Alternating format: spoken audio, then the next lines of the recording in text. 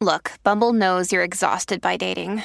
All the must not take yourself too seriously and 6'1" since that matters. And what do I even say other than hey?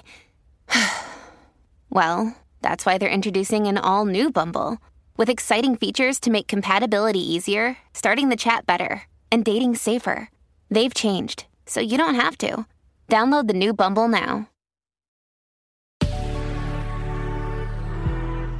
Good risings. I'm Liz Earnshaw, and this is Hash It Out. When I say the word betrayal, what comes to mind? For many, it's infidelity. But betrayal is so much more than that. There are small and big ways that we betray other people that aren't as discussed, but just as impactful. We might betray someone financially or through not sharing pertinent information about ourselves, and that impacts the relationship. We might betray a friend by telling their secrets or betray a team we work on by throwing certain members under the bus. Betrayal comes in many flavors, but it's created out of a violation of trust.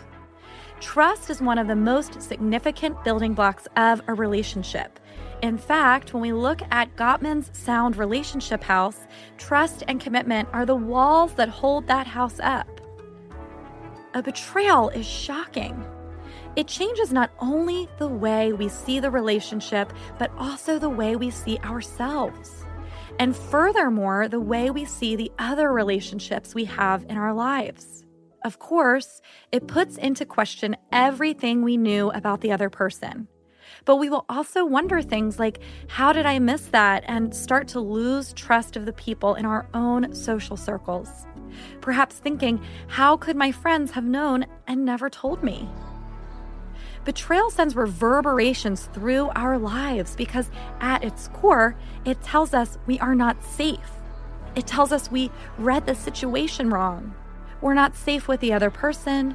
We're not safe with ourselves, and we aren't safe with the community that we start to believe let it happen.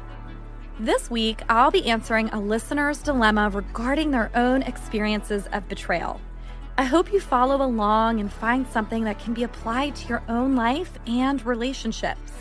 And if not, I hope it helps you to feel more connected to the human experience.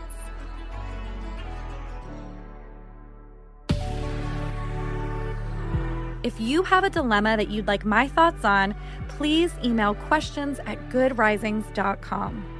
I'm Liz Earnshaw, a therapist at A Better Life Therapy, and you can find me on Instagram @LizListens. Thanks for listening to Hash It Out. If you enjoyed this episode of Hash It Out, be sure to check out the other Good Risings offerings available in our feed. Until next time, love on your loved ones, and when that gets hard, tune in to me to learn how to hash it out. Good Risings is presented by Cavalry Audio.